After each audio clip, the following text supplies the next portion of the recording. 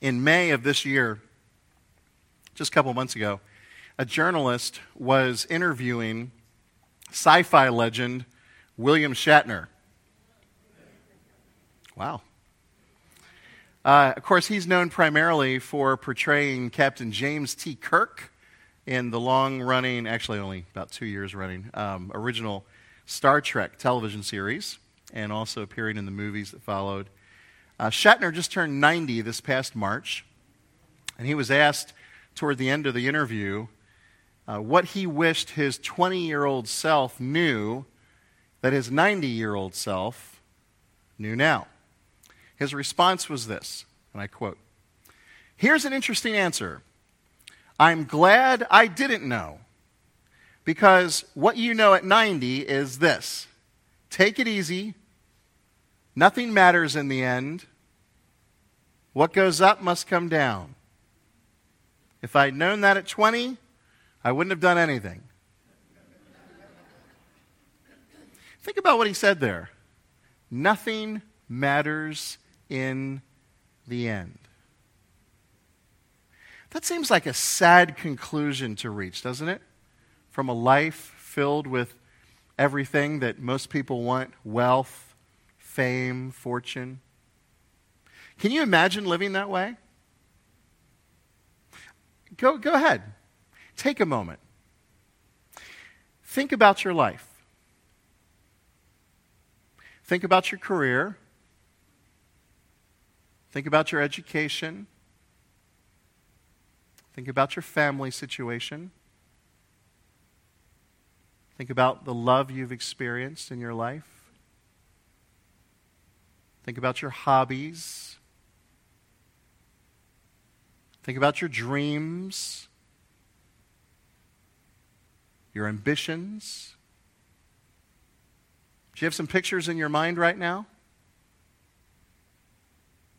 Apply Shatner's conclusion to your own life as absolute truth. Nothing matters in the end. Think about that. What difference would it make to how you live?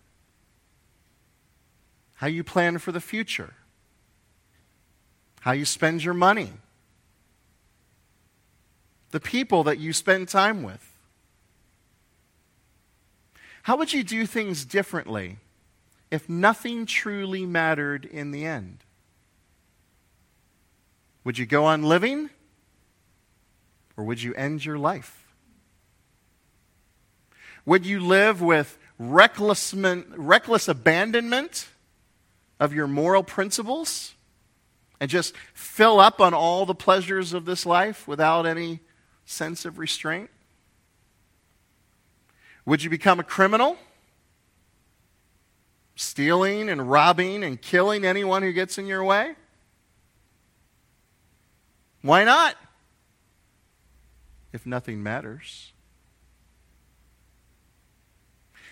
At first glance, when we look at the book of Ecclesiastes, it might seem to express the same mantra as Bill Shatner.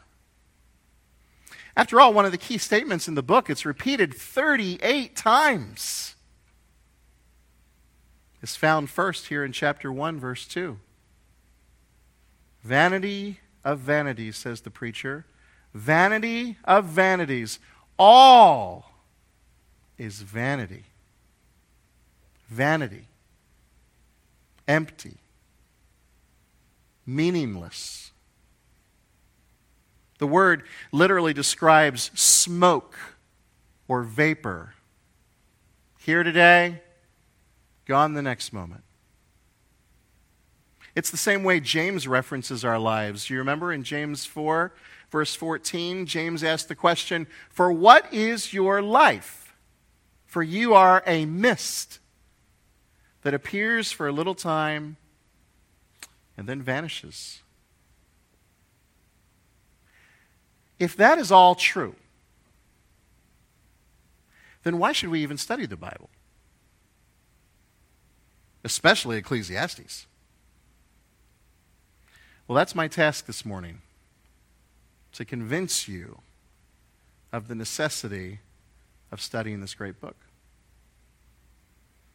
Can we find in this book the meaning of life that we're after?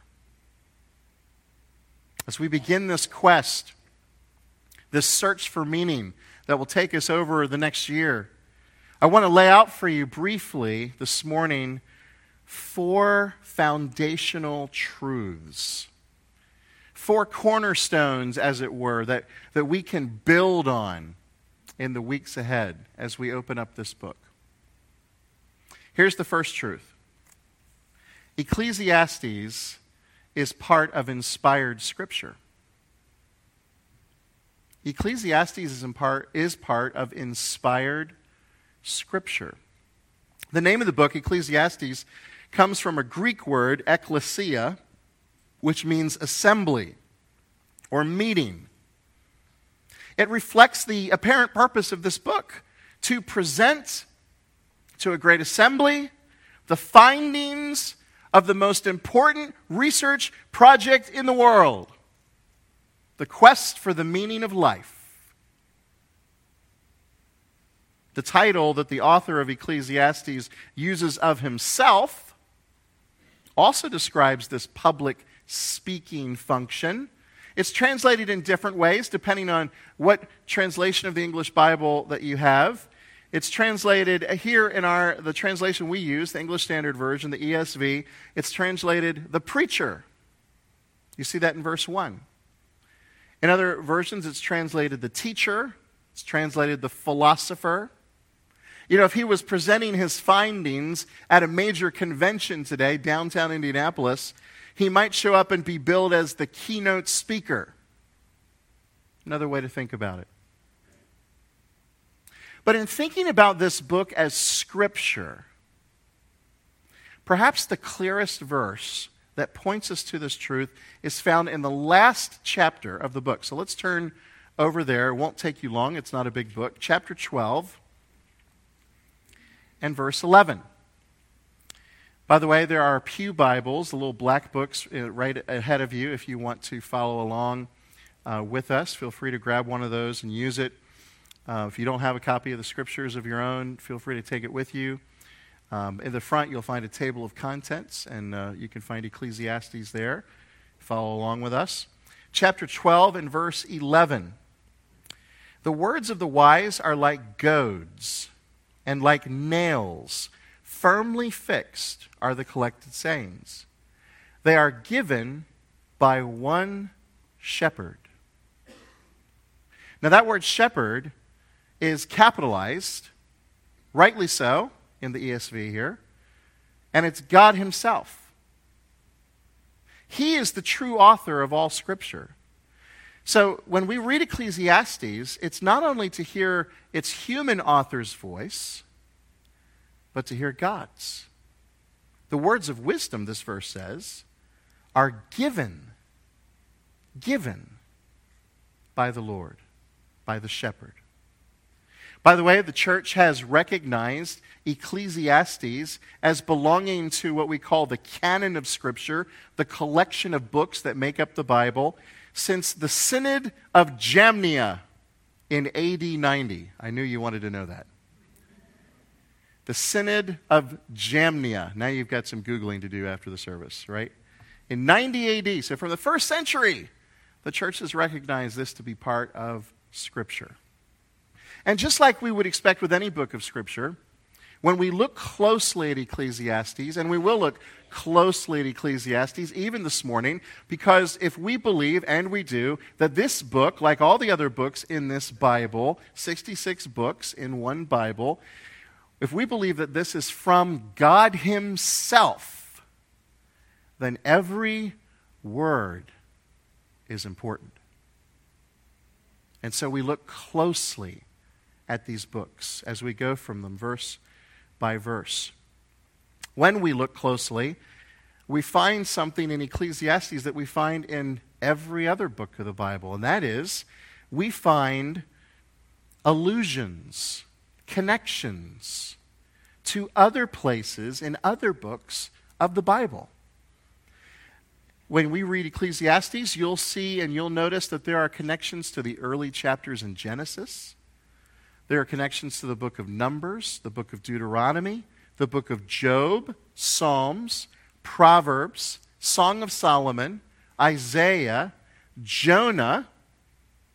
In the New Testament, Matthew, Luke, John, Romans, and 1 Timothy. At least. How does that happen? How do books that are written hundreds and hundreds of years apart by different authors, how can they be interconnected? How can they repeat ideas and specific phrases so perfectly coordinated together? Well, it's because, as we believe, all of these books have the same author, God. But let's think about a second truth. So Ecclesiastes is part of inspired Scripture. That's one reason to study it. It comes from God. The message, the words of the wise, are from God. We need to hear them. A second truth, foundational truth. The author of Ecclesiastes, in this case the human author of Ecclesiastes, had a unique gift. Christians have historically understood the author of Ecclesiastes to be Solomon, the king of Israel, the son of David. So do I, by the way. After all, that's what he calls himself in chapter 1, verse 1, the son of David. And if you look in the Scripture, that narrows the list to about 19 prospects. At least that's how many sons of David are listed in Scripture. You can read about all of them if you're interested in 1 Chronicles chapter 3, verses 1 through 9. Out of those 19 sons, the next phrase in verse 1 further identifies him as the king in Jerusalem. It also says down in verse 12, the king over Jerusalem. So that further narrows the possibilities to 3 of his sons, if we're being generous. Both Absalom and Adonijah proclaimed themselves to be king, even though they never officially ruled. And a fellow named Solomon. But then the author writes, look down in chapter 1, verse 16, I have acquired great wisdom, surpassing all who were over Jerusalem before me. And my heart has had great experience of wisdom and knowledge. Now that statement, if you know anything about Scripture, anything about Old Testament history, that statement immediately signals to us that we're speaking about Solomon, doesn't it? Because back in 1 Kings chapter 3 and verse 12, it's recorded that very early in Solomon's reign as king, excuse me,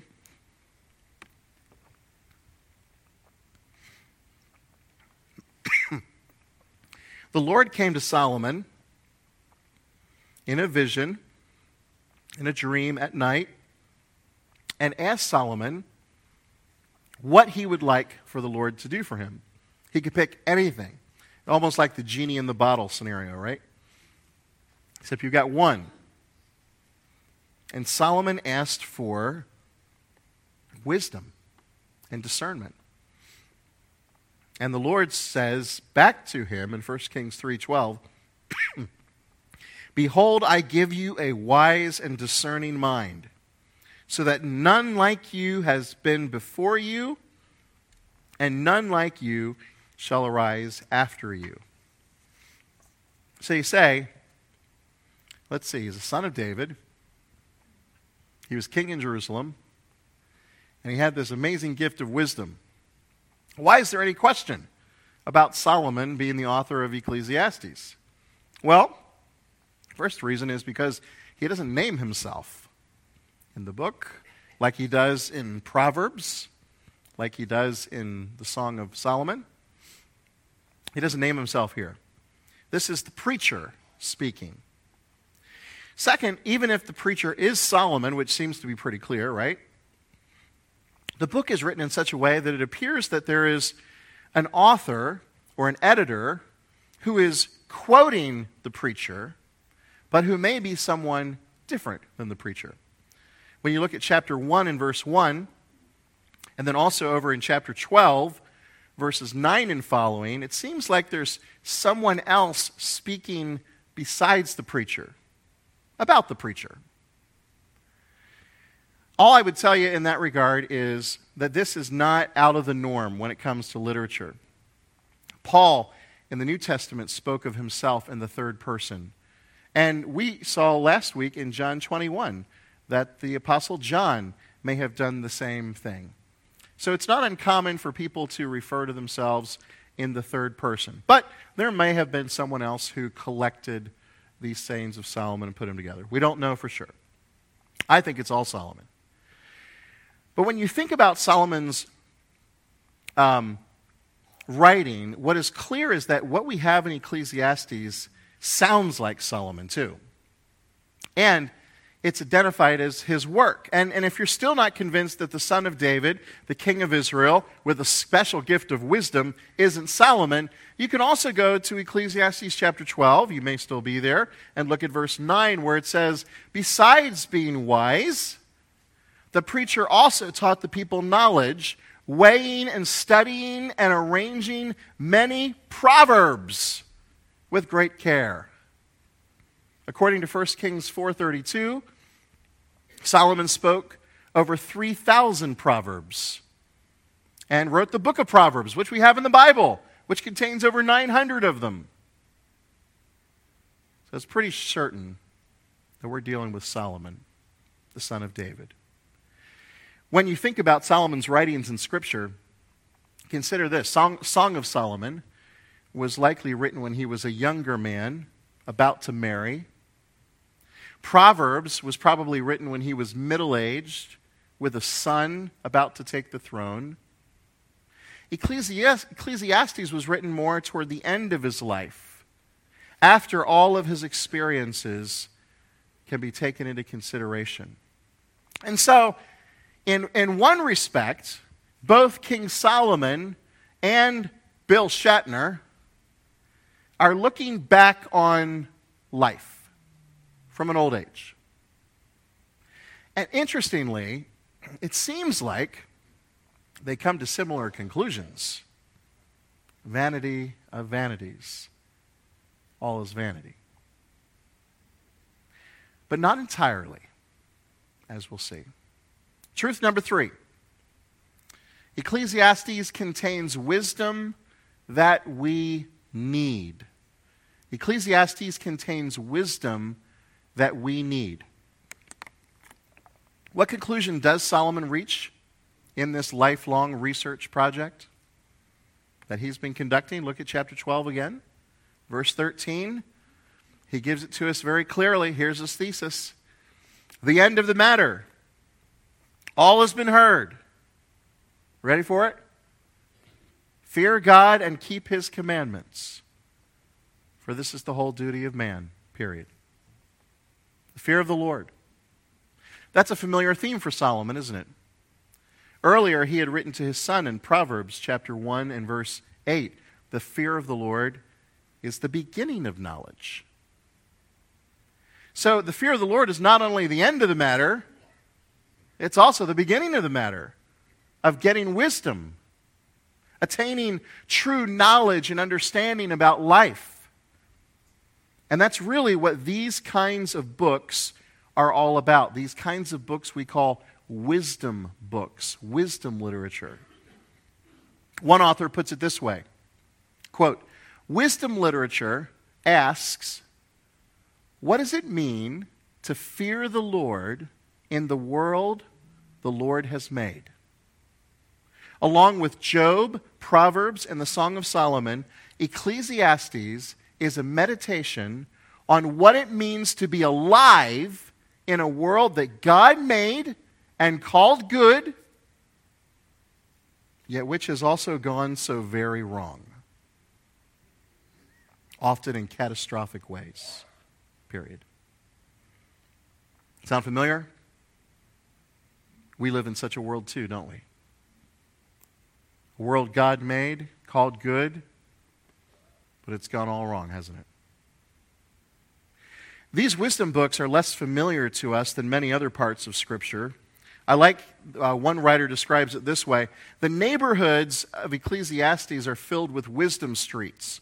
Many Christians have grown up traveling the prophetic roads of the Old Testament and the Pauline highways of the New Testament.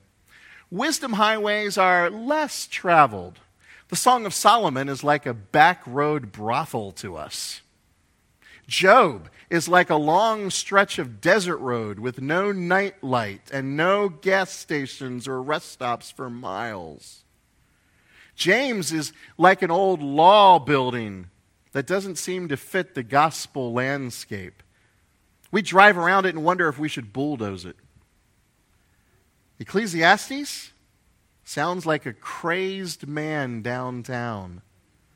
He smells like he hasn't bathed. Looks like it, too. And as we pass by, he won't stop glaring at us and beckoning to us that our lives are built on illusions and that we're all going to die. So most of us choose to get our lunch at a different shop on a less dreary corner of town. The wisdom books are like those neighbors at which we often smile, but with whom we rarely converse, because they live on the other side of the tracks. Unquote. So in the weeks and months to come, one of our goals is to get to know these neighbors much better. And what will we find in biblical wisdom literature like Ecclesiastes? Well, we're certainly going to see some shared themes, like we saw with fear of the Lord. And there's other themes like wisdom and folly. There are addresses like my son, which we hear a lot in Proverbs. We'll see a lot of Hebrew poetry. It's a little different than English poetry. It's not about rhyme. But you'll notice that it's Hebrew poetry, especially if you have a modern English translation of the Bible, because you'll see that the Bible will indent those sections. In fact, you can see quite a long one there in chapter 1. There's a lot of other literary techniques too, so if you're an English teacher, you're about to love this list. Other literary techniques that we find in Ecclesiastes include parallelism, metaphors, similes, hyperboles, alliterations, assonances. I had to look that one up. That's where the vowels are the same, or the sounds of the vowels are the same in multiple words. And even, Pastor Trey's favorite word, an onomatopoeia. There's even one of those in Ecclesiastes. We'll see proverbs. We'll see short narratives. We'll read rhetorical questions.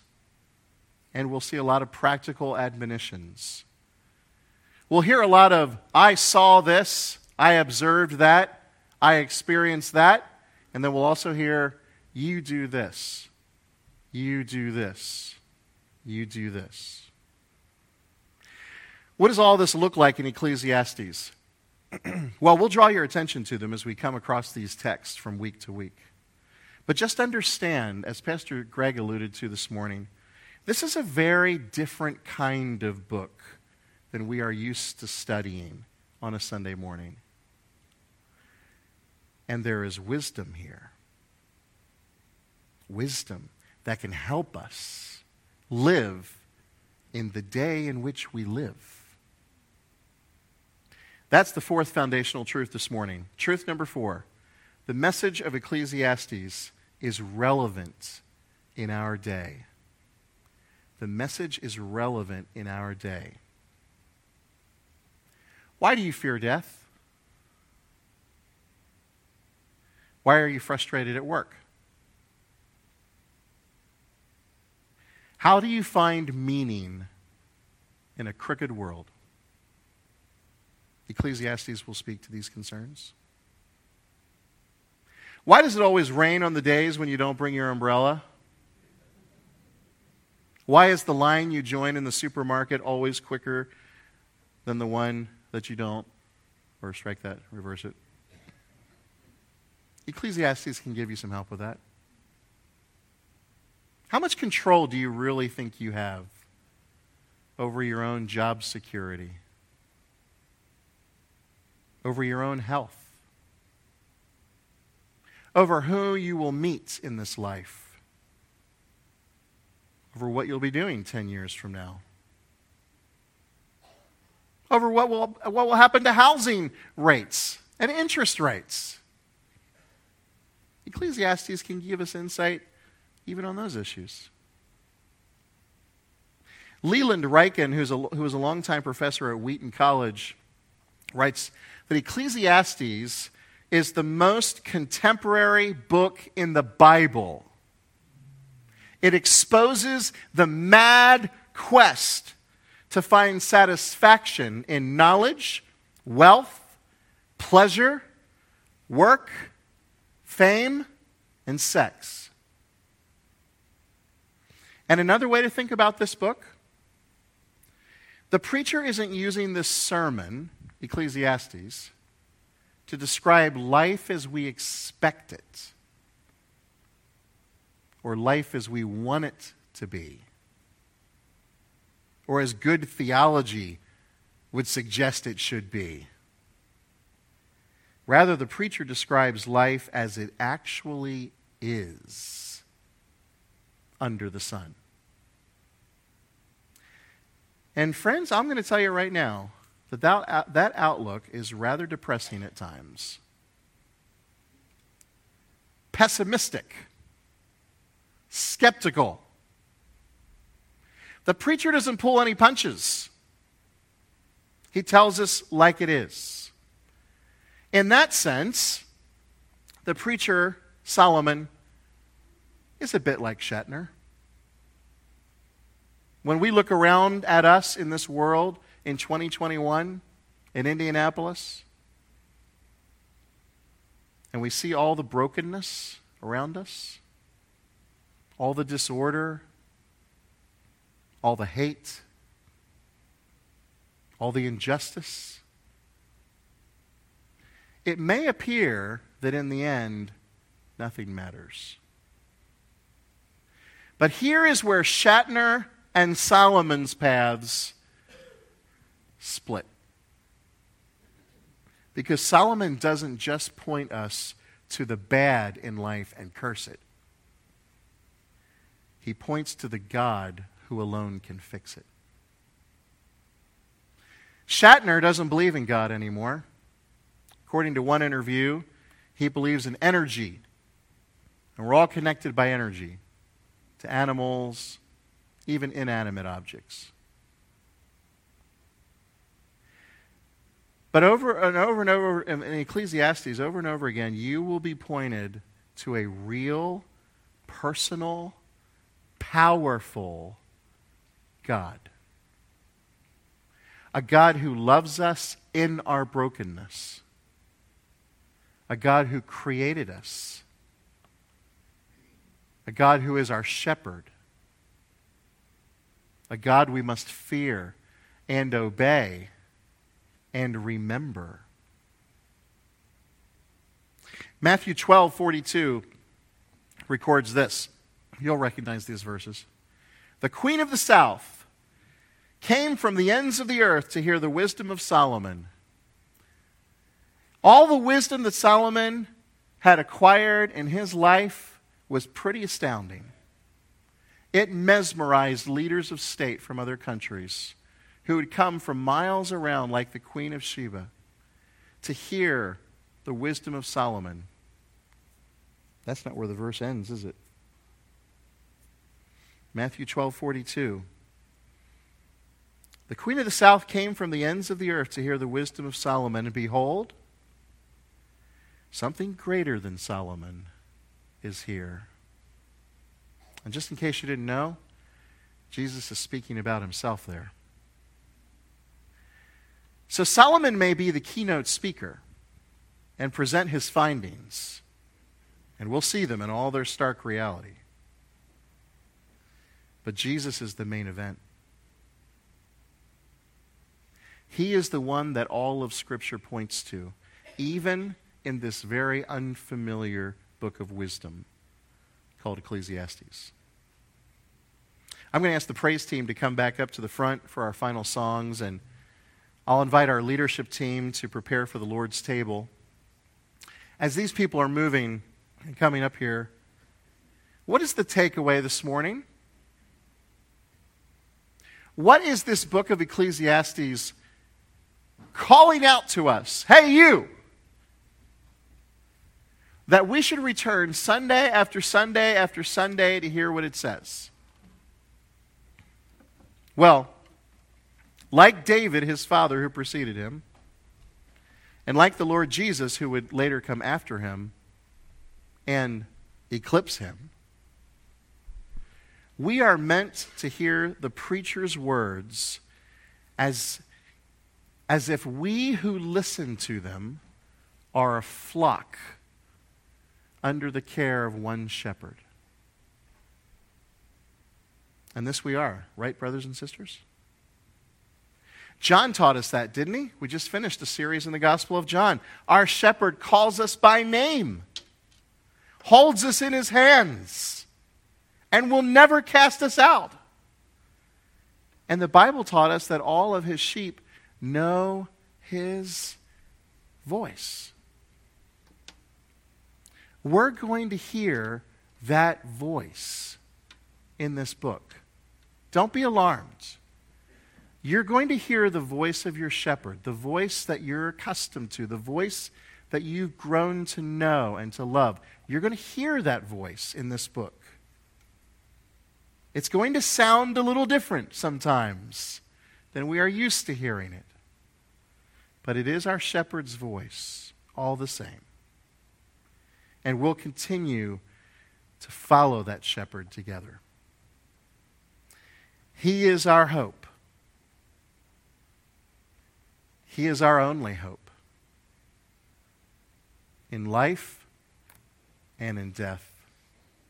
And friends, without the Lord Jesus,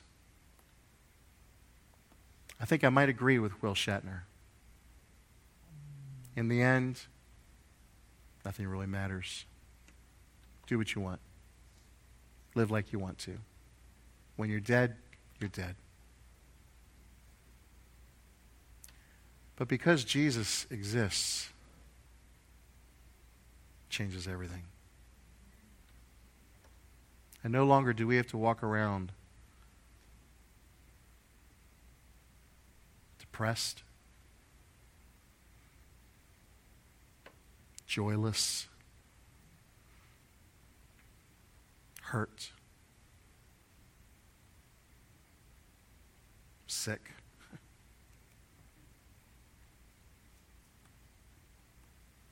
As if nothing matters.